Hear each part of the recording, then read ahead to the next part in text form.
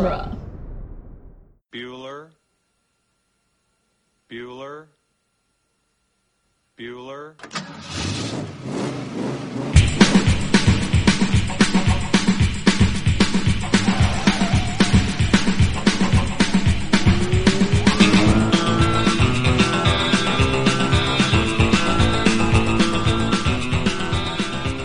Welcome to Ferris Bueller Minute, the fan podcast where we overanalyze the John Hughes classic Ferris Bueller's Day Off, 1 minute at a time. I'm Gary Roby. And I'm Victoria Laguna. And this is it, you guys, our first official minute of Ferris Bueller. We've had a couple of episodes go up over the last few weeks, if you've been keeping with the show. If not, welcome. Check out those. I talked to you twice, Victoria. We did a pilot episode, and then we had another one where we kind of butt heads a little bit more, which I think was a good day. I think it was a good place to start. Kind of get the heat of that out off our chest at the beginning, because we're going to have a lot to talk about with Ferris. Mm-hmm. His personality is very complex. He's more of an ideal than a person. It's weird. We'll talk about it. That's for later minutes. Today we're taking the day off to talk about minute 1 of Ferris Bueller's Day Off. Oh, I don't like that. Minute 1 starts with the Paramount logo, and it ends with Katie Bueller telling her husband to feel Ferris's hands. Yeah. So you know, right at the beginning. Clamminess. Yeah, for clamminess. They're cold and clammies tomorrow, Victoria. That's true. We'll get to that. So this Paramount logo that comes up at the beginning, I did some research into Paramount, just a little bit.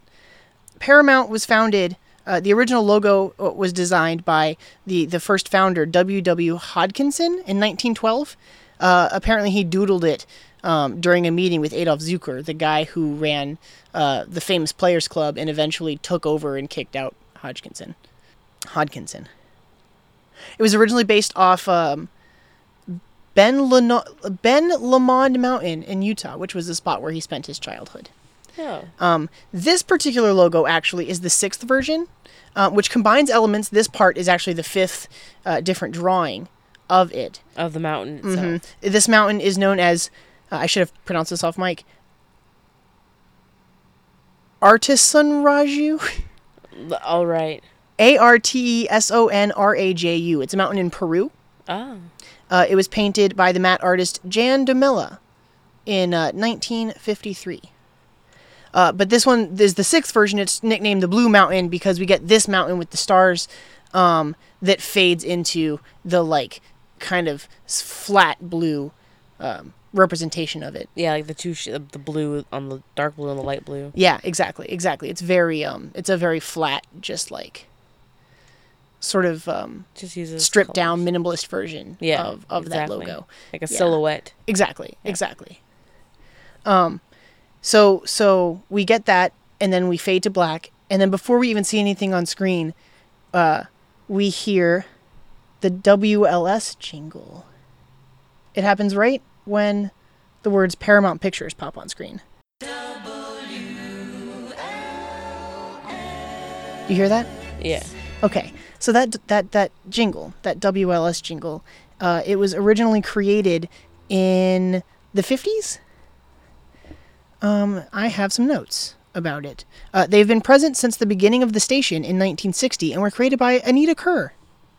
The Anita Kerr singers, they sang background vocals on dozens of songs at the time. And then we hear the voice of the announcer, who is at the time the WLS host, Larry Lujak, who was also nicknamed Super Jock, Lawrence of Chicago, Uncle Lair, must be Lair, but it's L-A-R, Uncle Lair? Yeah, Lair. Yeah, because he's Larry. Larry.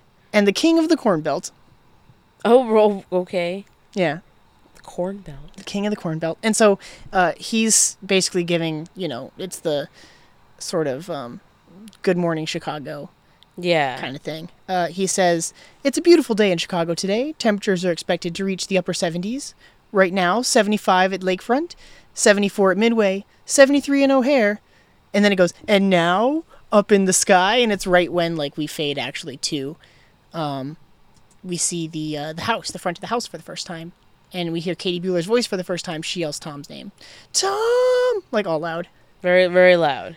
Because Neighbors can presumably hear. she's come up and it drowns out the radio. Like her voice like turns the radio off. It's weird. There's like silence and stillness and we see the house right at the beginning. Victoria, it turned out that you have the DVD that happens to have the John Hughes commentary on it, which is amazing. Just so happens. It just the one you picked up at the local store, like didn't even look and Nope. Wasn't even looking for it. It was all an accident. I'm a little jealous. I found the audio from it, so I've been listening to it. It's on like SoundCloud. I'll share the link. The very, very first thing he says when it starts is like, I hate that the first shot of my movie about Chicago is a house in Long Beach. Aww. This house is at, I have the address. This house is at 4160 Country Club Drive. It says it's just south of the Virginia Country Club in Long Beach. It has 7 bedrooms Oh my. and 5 bathrooms. Oh my gosh. Yeah. They have 2 kids. Why do they need a house so big?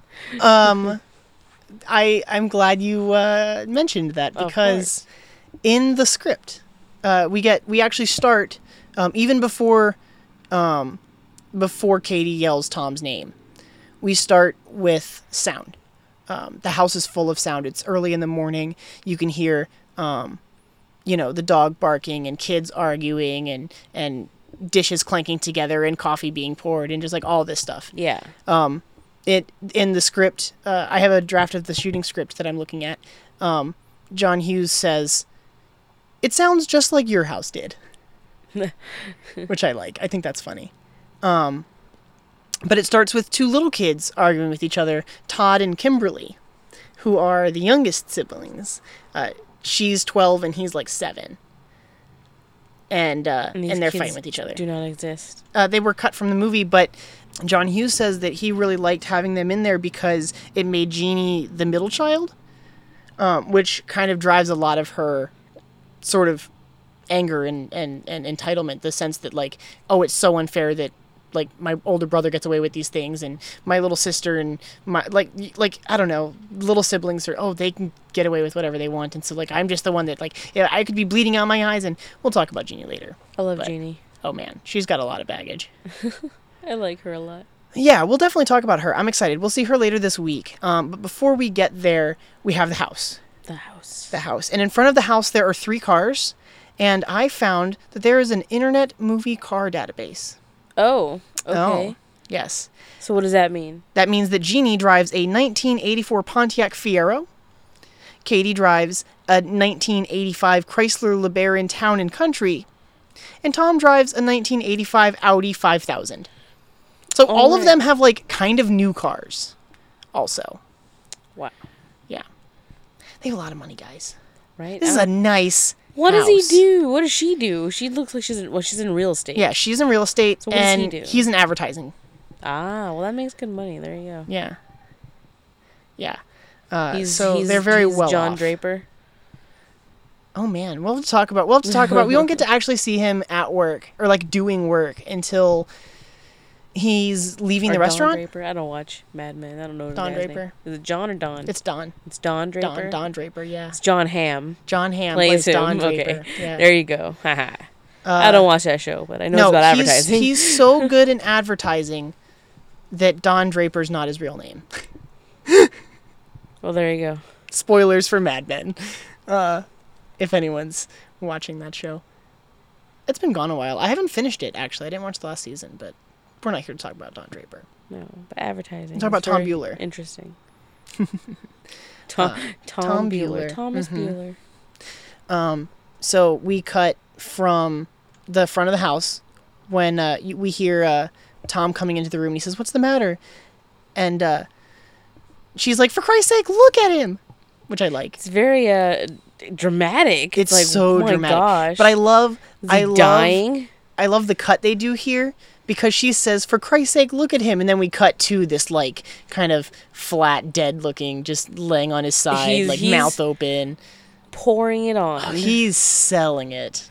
It's it's definitely an oversell, which is what's amazing to me that they buy it. It's just Well, like, really? So what he does, John Hughes talks about this a bit on the commentary track. His parents, like as a parent with a kid, you don't ever want to believe that your kid is like just faking it, Right. is lying. So they genuinely like want to believe him That he's actually sick. right. Right? So that lends a little bit to their naivete. And then also, John Hughes also mentions that, like, the fondest memories parents have of their kids are their kids as, like, kids, like, being, like, little kids. Like so little he kids. plays it up even further with the baby talk we'll talk about later this week, which drives me nuts. But it me works. too. It's effective. And it's because he's pulling on those strings of, like, you just want to, like, let me be your baby boy that you have to take care of. But it's not like she stays home and takes care of him. No, because that's not what he doesn't want to pull too far. Right. Right? So he says he'll have, well, we'll get to that too. He'll have an aspirin around noon. That's later this week. I like this face, though. Just him laying there. He looks so, like, catatonic. Like, yeah. They shot this sequence, all the house stuff, in the actual house. I think all the upstairs stuff is a set, and all the downstairs stuff is the house. Okay. Okay. And all of this was some of the last things that they shot. So Matthew Broderick had already been playing Ferris for a couple of months at this point. Mm-hmm. So it's just natural to him when he starts talking to the camera or when he's like playing it on with his parents. Right. Like it comes off as such like a genuine, sweet sort of behavior, even though it's a total fabrication. Yeah. Yeah. But I like it. And then we see his parents. We cut from Ferris's face up to Katie and Tom looking down at him. I'm really interested in this camera angle because from his perspective. So this is through Ferris's eyes. So not only does Ferris talk to us, the audience, but we see what he sees. Yeah, at least in this instance, I don't know how many times throughout the movie that happens. I don't think it happens a whole ton. The only other moment that really strikes me is really close to the end when we see what Cameron sees happen to the car. Yeah. Which we'll talk about too. But definitely this moment is through his perspective, and it happens a lot in this 5 minutes. And so I just wanted to call attention to the fact that like we're looking through his eyes here. So like we're developing an even closer connection to like we are this character. Like it's us playing sick. This is us telling our parents like, I don't want to go to school today. Is like that relationship that the camera's making. Right. Which is interesting to me. I like the two of them. This is... they look like very stereotypical parents. Yeah, Cindy Pickett and Lyman Ward. The two of them started dating before they started shooting the movie. Oh, funny. So they did a screen test together, and then he was like, okay, like we're going to be playing parents in this movie, like we should get to know each other. And he like picked her up and brought her flowers, and the two of them like started dating. That's hilarious. And they got married, and they were married for like a while, like a few years, I think. Which I think is really funny. That happens quite often. And at this point in the shooting, because like I said, this is like near the end of the shooting schedule, at this point, Matthew Broderick and Jennifer Grey were dating. So whenever she shows up, John Hughes in the commentary track is like, yeah, this was really weird to shoot because everyone in this scene is in love. Oh, God. Which I think is very poignant. That's weird. It's kind of weird. It is kind of weird. It is kind of weird. So they want to dote on him, you know. They stand there, and she's like, he says he's got a stomach ache and he's seeing spots, which is good. He says good non-specific symptoms are things that they can't check. Yeah. So they are taking his word for it. Seeing spots. Seeing spots. That's a very old, like, cartoony excuse when you see spots. I know, I've never seen spots. Like, what does that even mean? Yeah, I have, but I don't know. Like when you were sick? Not when I was sick, though. Okay, yeah, me neither. So I'm like, yeah, I don't know, like, where that's a sick symptom. I don't know. Seeing spots. Seeing spots. What kind of spots? I can. I've heard cartoons in which they make it a whole thing, like, well, it depends. Like, if you're seeing these kind of spots, then you're really in trouble. But if it's There's an episode of Bugs Bunny yeah, that does that. yeah, exactly. Where he tricks Elmer Fudd and Just paints seeing the entire spots. inside of the house with with, spots. with spots. Yes, I remember. I like that episode. That's fun. See, it's a an old thing. I guess so. He's pulling on their heartstrings. You never played hooky? No, No. Anyone who listened to the episode with my mom that came out a couple weeks ago I'm a knows goody that two shoe. I was like, I sort of had I was kind of allowed to play hooky. I did really well I was doing really well in school. My mom kind of let me get away with murder. Not really, but I was doing well in school, and But you're the only boy, yeah, and I'm and the you were oldest. the oldest. hmm So I don't know. Yeah, we didn't really talk about it a lot on the episode with my mom, but I have 4 little sisters. We name dropped them, but we didn't really talk about it. And so yeah, like being the oldest, I got to a point. I had enough of a distance between me and my younger siblings that sometimes I could get away with stuff by pointing it off on them. I was a jerk. Sibling relationships are weird, For Victoria. shame. They're weird. We'll talk about it. But no, I never played hooky. I was a goody two shoes. I told you I did it once in senior year. It's called Senior Ditch Day. Oh yeah. I did it the one time. We and talked that was about it. And that was it. Since we were looking at, we're almost near the end of the minute here, but since we're looking at Ferris's parents, when I was looking up some of their other history, like other things that they've worked on, the 2 of them also played a married couple in the movie Sleepwalkers. Oh, I've heard of that movie, but I don't haven't think seen I've seen it. Yeah, they played someone's married parents, couple. I guess. Yeah, or a married couple or something. Yeah, exactly. And then we should talk a little bit about Matthew Broderick. I love Matthew Broderick. He's great. He's more of a theater actor. Yeah, prior to this, he yeah. had parts in 2 different Neil Simon projects. The play Brighton Beach Murders, and then a movie called Max Dugan Returns. And then he also had a role on stage in Biloxi Blues, like that was still running when they were auditioning for this movie. I mean, like not on Broadway, but like the movie adaptation. He was in The Music Man in 2003, I believe.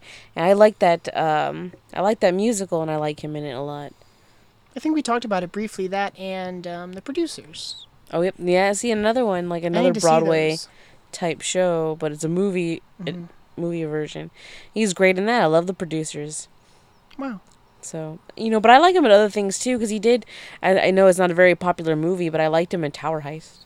Oh yeah, that's a fun movie too. I think we've already had this discussion, Victoria. He's just such a depressing dude in that movie. He is. It's kind of funny. I really like Matthew Broderick. And as god-awful as that Godzilla movie is, I did like the fact that Matthew Broderick was in it. I like him in War Games. He was in that a couple years before this. Oh. I forgot about War Games. Yeah, then he did that one, I keep forgetting what it's called. I think it's Glory. Oh yeah, we talked about that too. That I one's think, good. somewhere. He's in that. Mm. So, I don't know. There's Good not a movies. whole lot, but that I can think of offhand except for those. But I like everything that he's associated with for the most part. Along with Matthew Broderick, they also had a slew of other people who they auditioned. And it's funny because, like, as I was writing this list down, I was like, oh, like, totally makes sense. It's like mid-'80s. You need, like, a sweet, charming guy to play this character. So, oh gosh. So do you want to hazard some guesses? as to 80s People in wise, the who would be 80s. Ferris? Yeah, Who, not Matthew Broderick, obviously. not Matthew Broderick. Oh man. I have 1, 2, 3, 4, 5, 6. I have 7 names. I feel like Tom Cruise would have been too old. Tom Cruise is on the list. Really? I would have figured he'd still look too old for the role. I don't know. He's on the list. Otherwise, yeah, he's very charming, and I yeah. totally see him being. Oh, he oozes a- charisma. He could. He would have been able to be Ferris, like Oh yeah. without with his eyes closed, like that kind of character. Like yeah. Oh, who else was famous? Like Who's up and coming at this time? in the 80s. What movies came out around this time? More John Hughes movies. Yeah, true. Is it more John Hughes type people? 2 of them are in other John Hughes movies. like was it Judd Nelson, No. John Cryer No. were But into there is his a John. movies. John Cusack? yep. John Cusack's on the list. Oh, yuck. I wouldn't have wanted that. No, I don't think he could have pulled off Ferris. He could have been a No. good Fry, though. Cameron Fry. Oh, yeah. Okay. I can see that. Me too. Do you want me to give you some other ones? Well, obviously, they already used Charlie Sheen yes, so... he as a character in the movie. So, like, but I feel like he could have, like, done that at that as well. But again, he looks older. Yeah, I think he looks too old. Mm, Well, he looks exhausted in this movie. I think he like was he up for 2 days does. before they did that Like he scene or really, something. Wanted to commit to it. yeah, just for his like 2-3 minutes of screen time. Yeah. Probably a little more than that, but still not a little very more than much.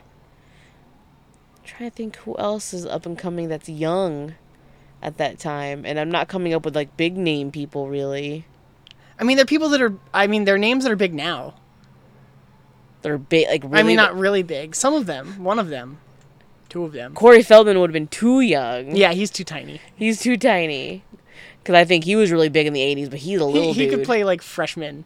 I feel like Christian Slater No. could have done it as well, the attitude that he has. But again, I don't know how, like, what his age was in the 80s. I don't know. Rob Lowe, Okay.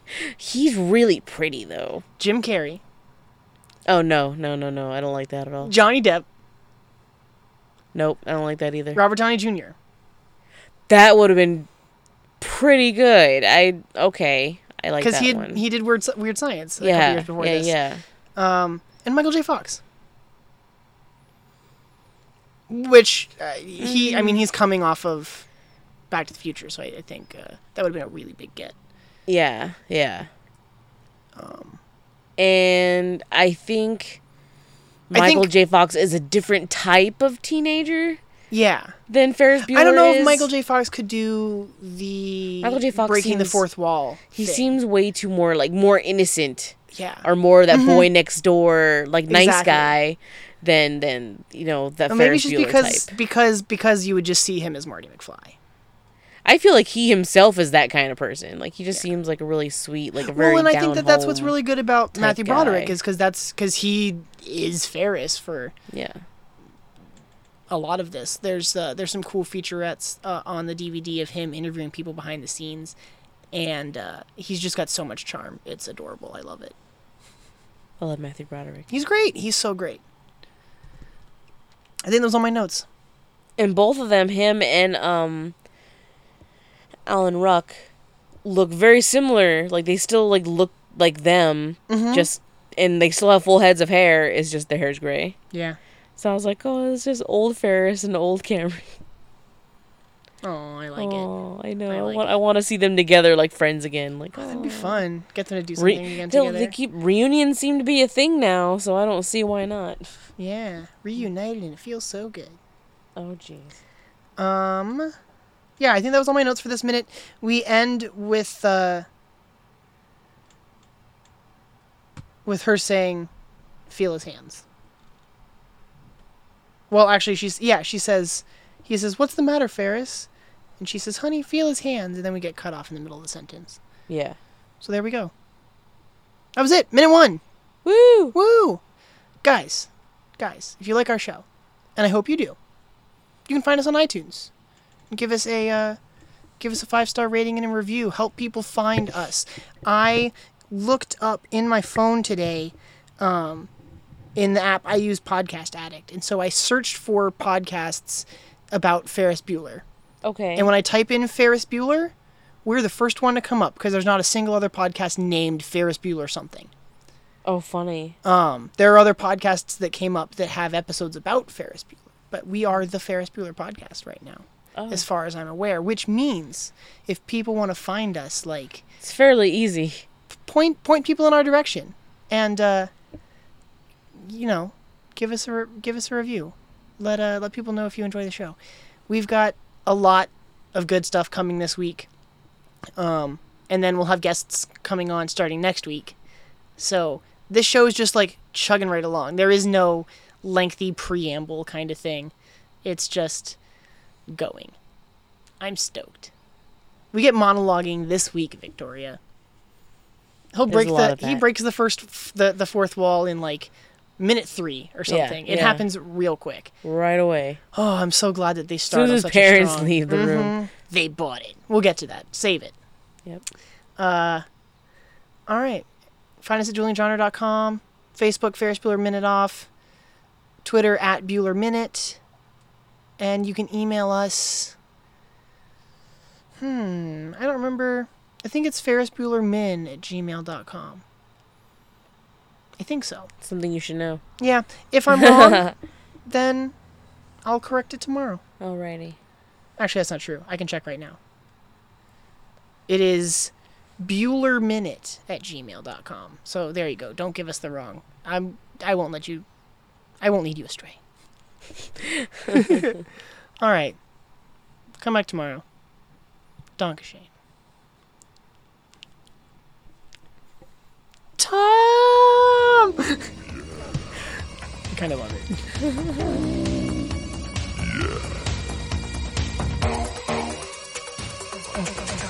it.